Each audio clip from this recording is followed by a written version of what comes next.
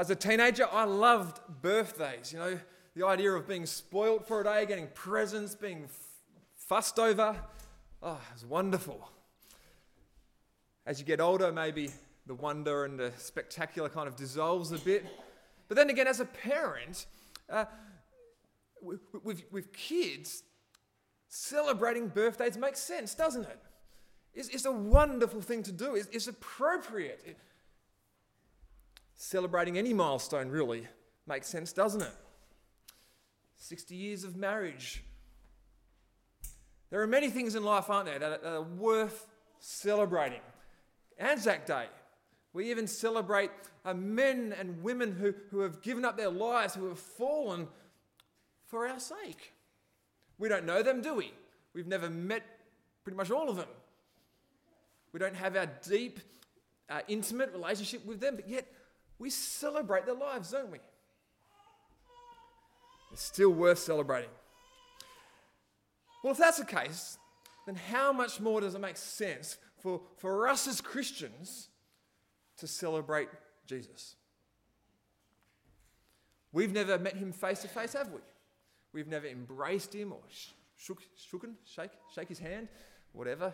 Forgive my English. Yet, he came into this world. He gave up his place with God. And he enters our mess, sacrifices himself for us, absorbing all the wrath, absorbing all the judgment, and giving us forgiveness. How much more should we be celebrating Christ? The book of Hebrews is a celebration of the life of Jesus Christ. It celebrates his goodness and his grace, his greatness. The writer is helping you and I to put our trust in him, even though that there are many pressures going on in life, pressures outside of ourselves, pressures inside of ourselves. The writer wants us trusting Jesus, and he wants you and I convinced that Jesus is worth celebrating. We're not going to read the whole book. You can do that later on today when you get home. But you'll see that the writer describes Jesus as the Son of God. He describes all the work that he's done and how he's fulfilled everything that God has spoken about in the Old Testament. God has perfected them all in Christ, in his life and in his death. And what the writer is basically saying is that his life, Christ, his death, that's the key to life. When you understand the significance of Christ, you realize you've got the key to life.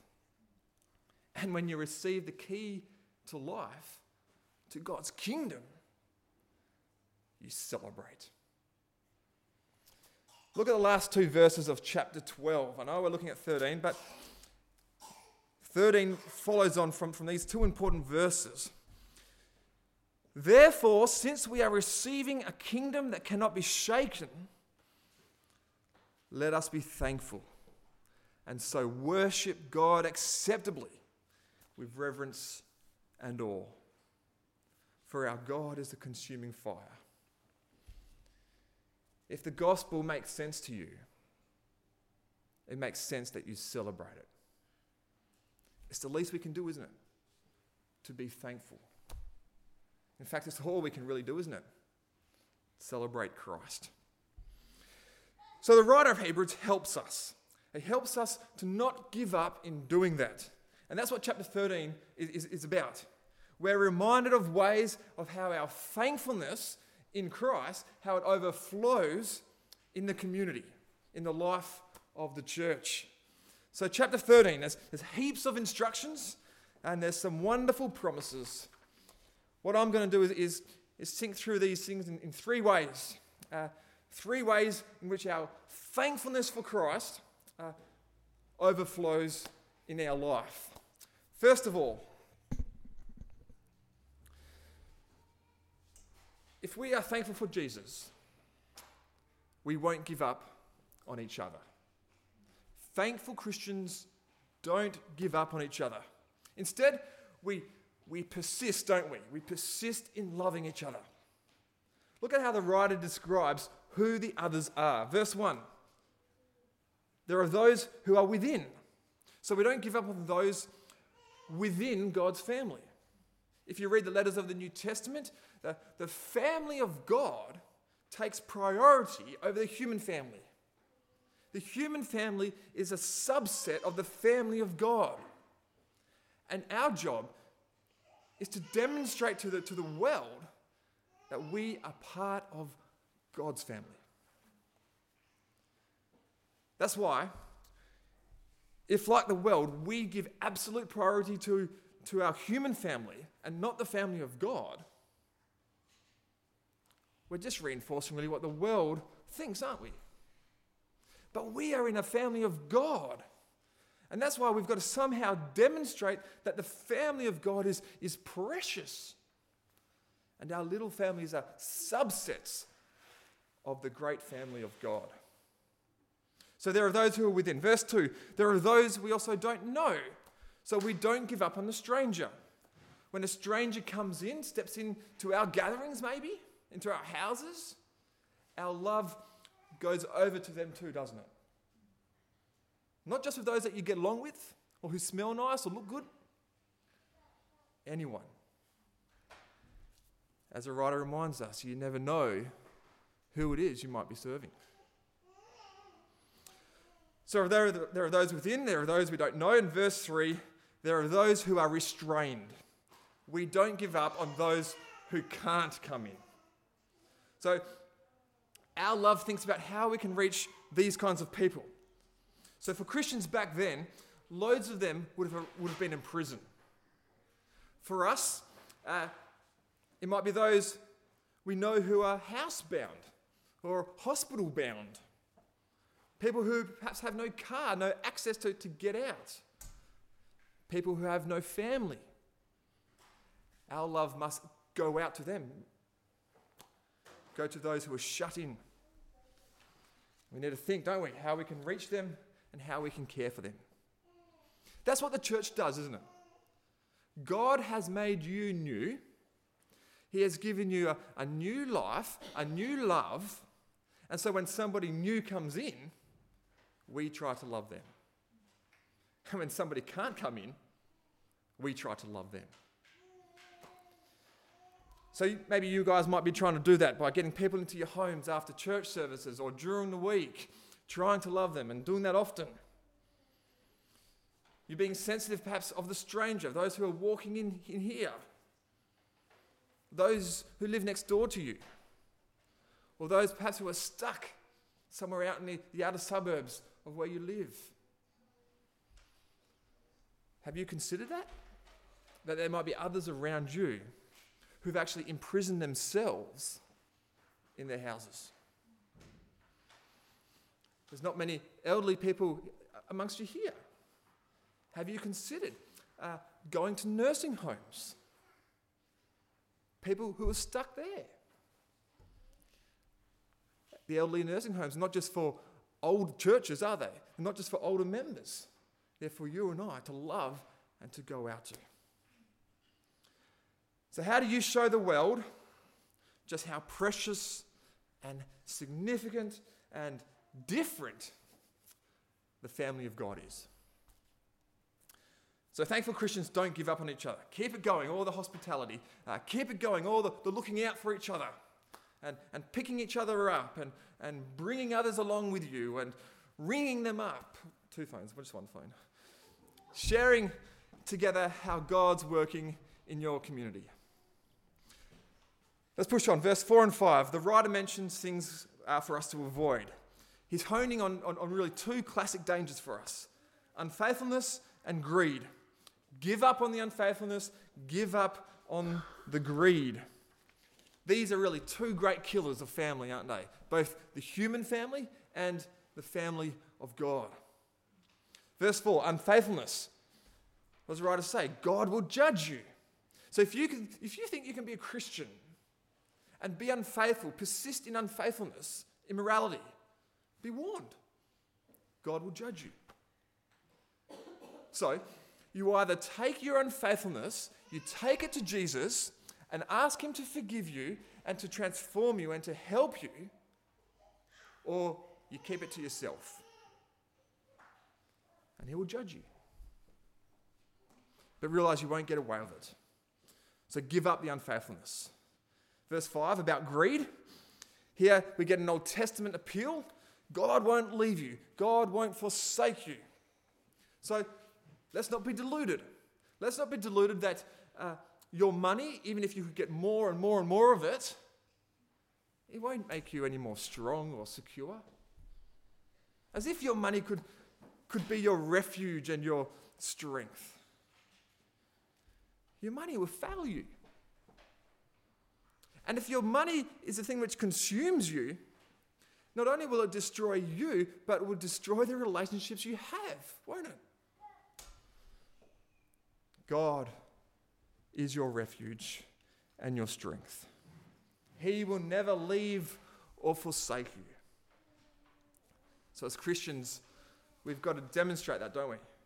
That our refuge and our strength is God. Not our success and our money. So give up the greed. Unfaithfulness and greed destroy us, don't they? Unfaithfulness and greed goes against everything who God is and what he does and what he wants of us. So for us as Christians, to persist in these things is to go against everything we say we believe in. Instead, verse 6, can you say with confidence, the Lord is my helper? We've got the help. God has helped us, hasn't he, by sending us his son, Jesus.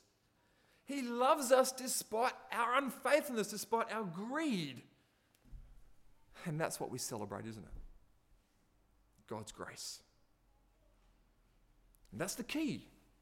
As we increasingly celebrate the love of God and as we grow in our thankfulness of our helper, Christ, that's what will grow and increase our love for each other. And that's what's going to demonstrate to the world, isn't it? That our refuge is God. So thankful Christians don't give up on each other. Another way Christ helps us in our love for each other is by giving us leaders. Verse 7, leaders are examples for us. Good leaders, they are helpers and they help us grow in our love for each other, but they help us grow in our thankfulness in Christ.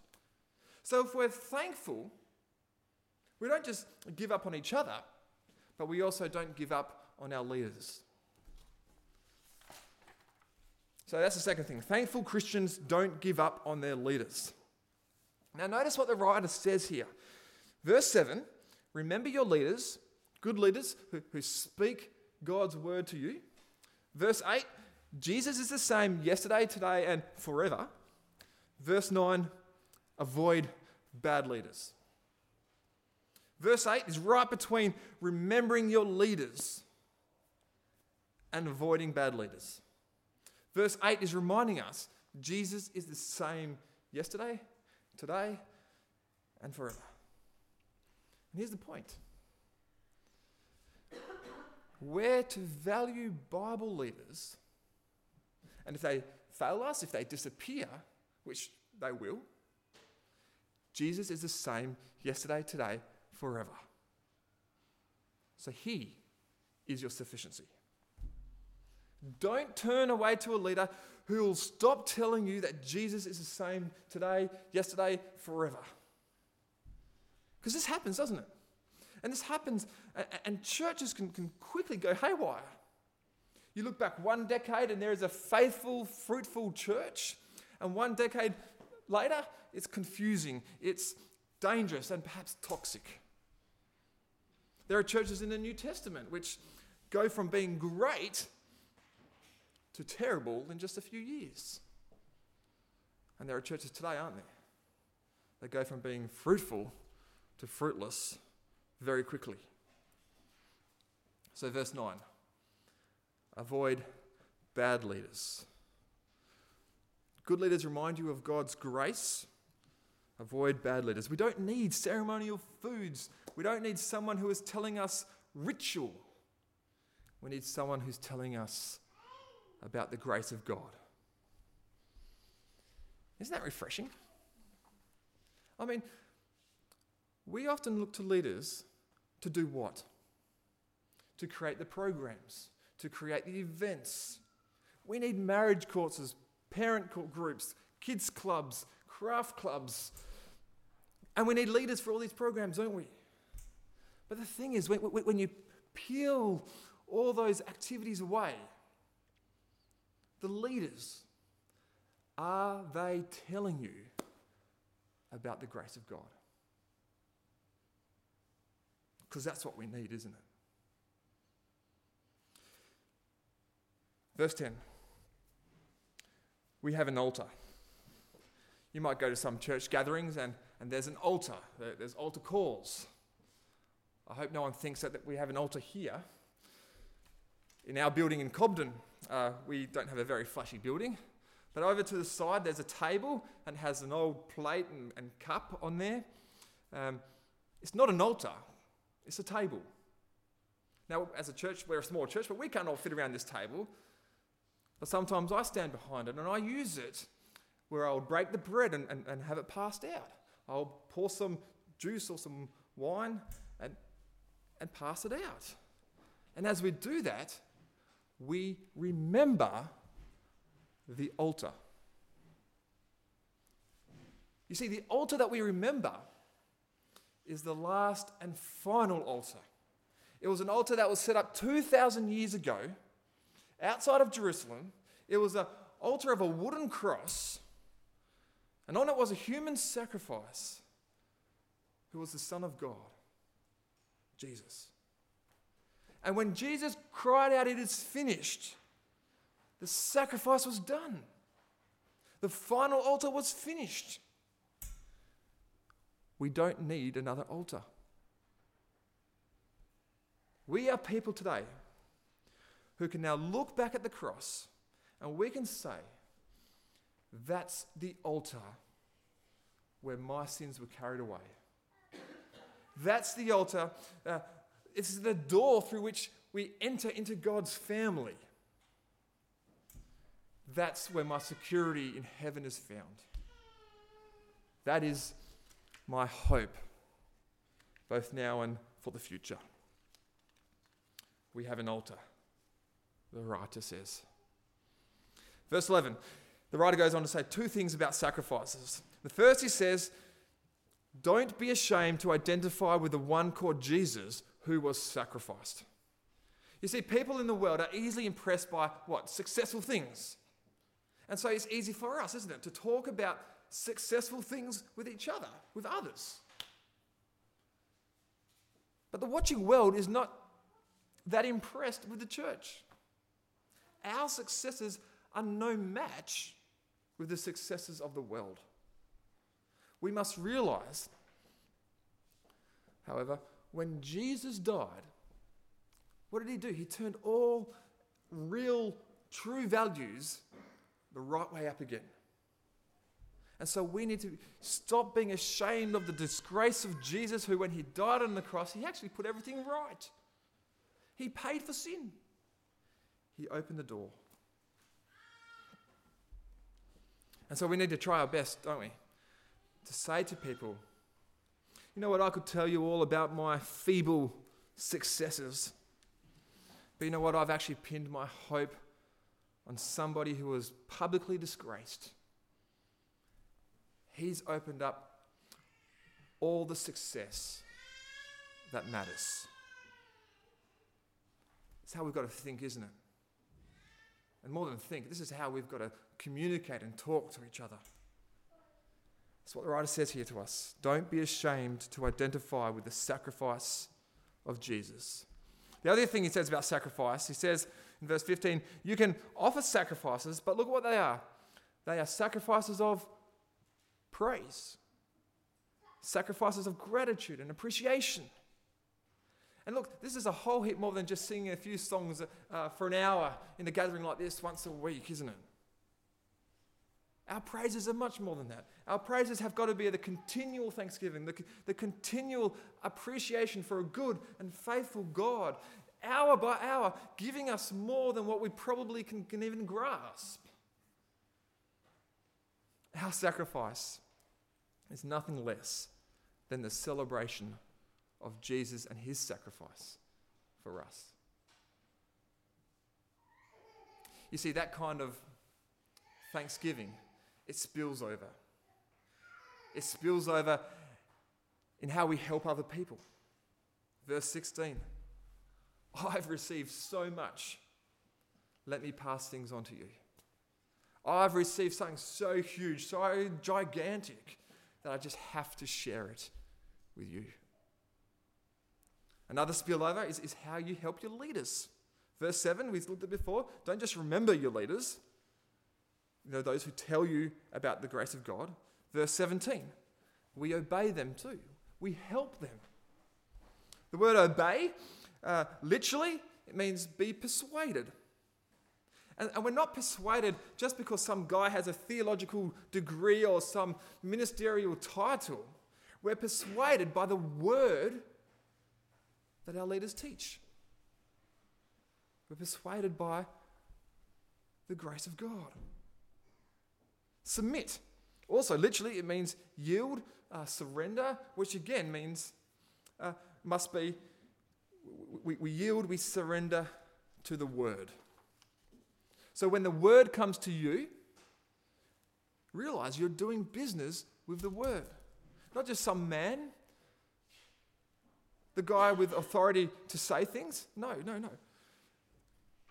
The word spoken by such men, they speak a word that has authority because the authority is the word.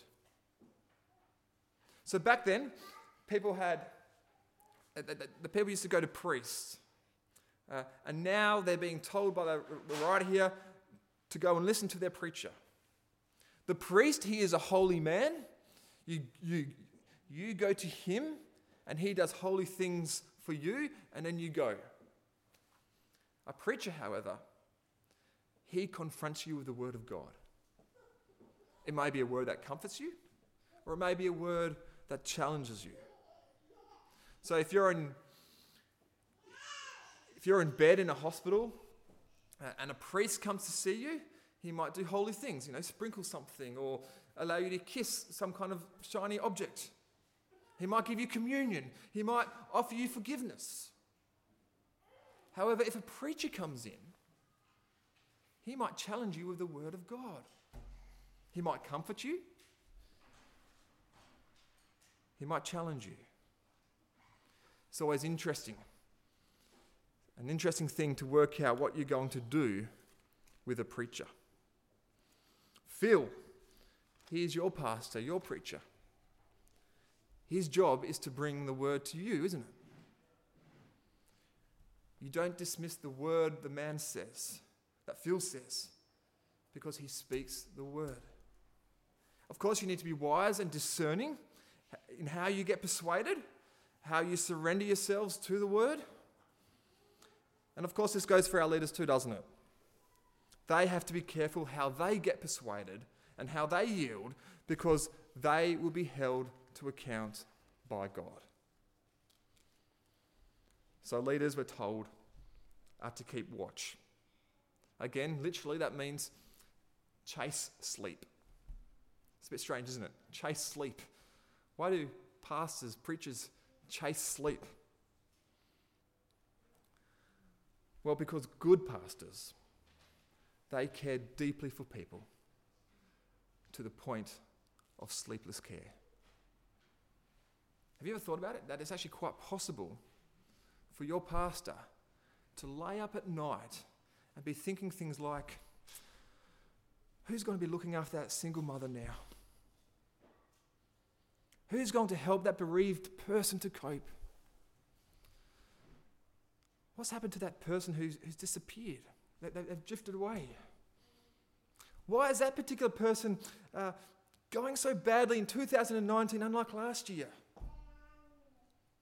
How am I going to get this person who loves material things so much, how am I going to get them interested into spiritual things? What can we do for that man who is now without job, without work, for 6 months now? Who's supporting that family who has about 100 battles going on every single day? Why is that particular person so down at the moment, so low? Why is that person so proud? Just because I'm pointing, I'm not referring to anyone, by the way. What can we do for the people who love their work more than they love Jesus? Do you see it's quite possible to see these kind of people, your preacher, your elders, lying in bed, chasing sleep?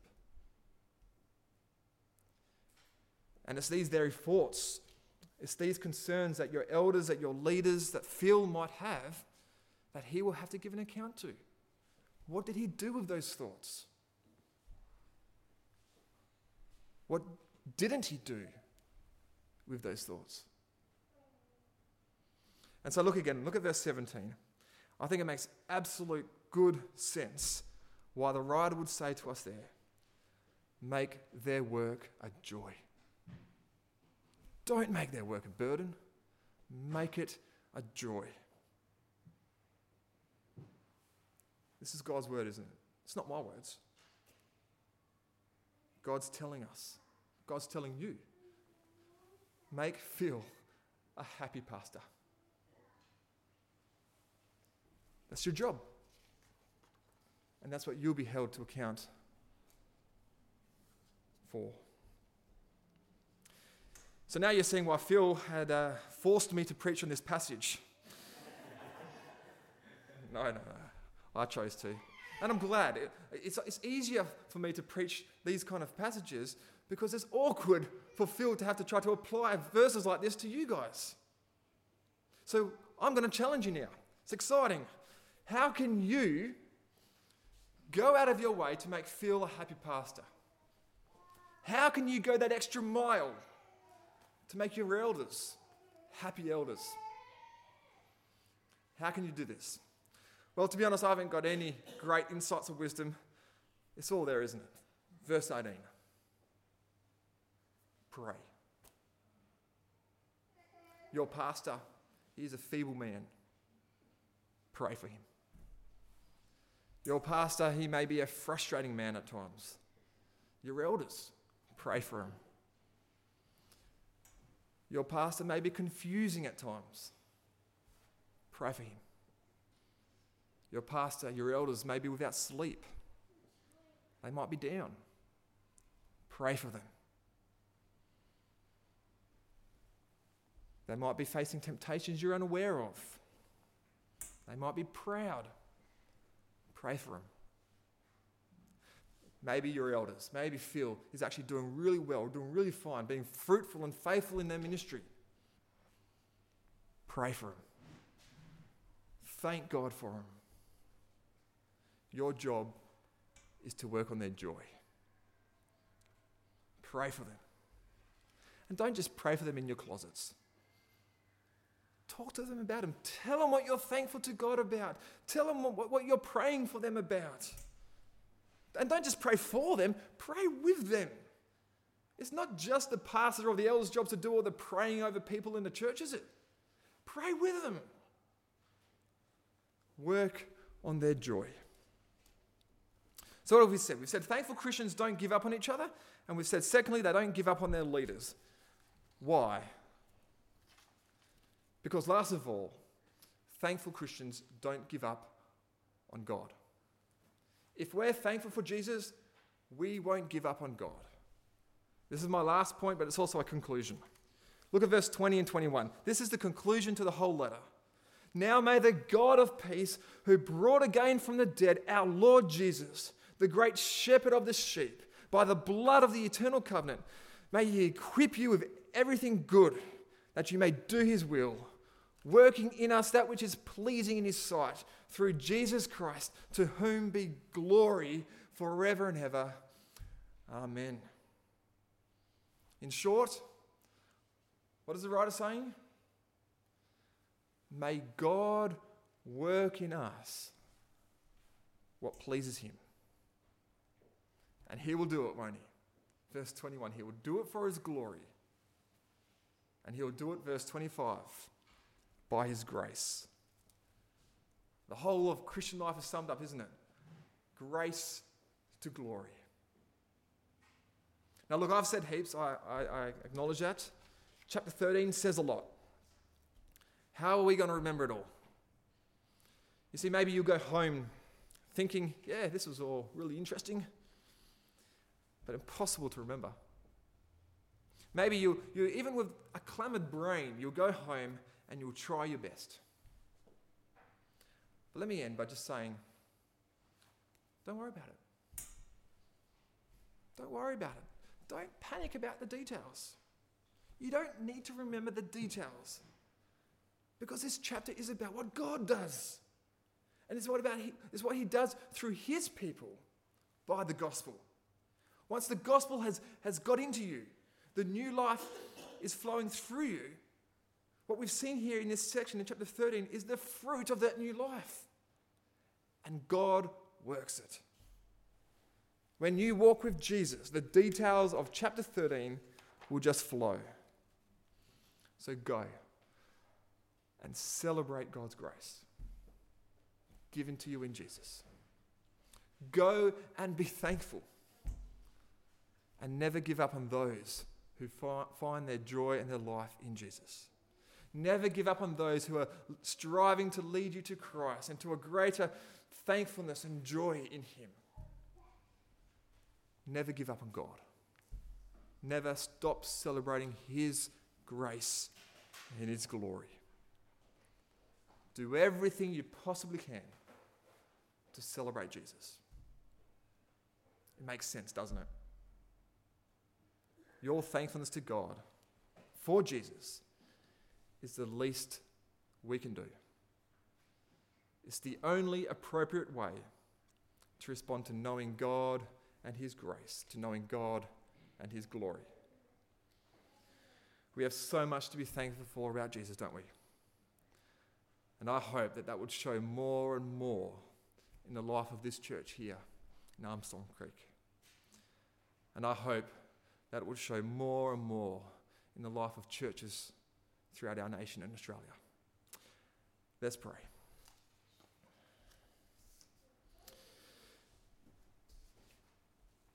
Our good and gracious Father, we thank you again this morning for giving your Son. We thank you for his death on the cross so that we might have new life by faith in him. And we pray that you would help us to live this new life today as we head back to our houses, as we try and interact with our family and our friends, as we head off to work in the week ahead, as we mix with neighbours, as we interact with new people, as we make decisions and as we enjoy your creation. We pray that you would so wonderfully work through us by your grace and for your glory, that we would be a thankful and joyful people. And Father, we pray for Phil. Help him always to be a man of the word. May he always find his rest there in your word.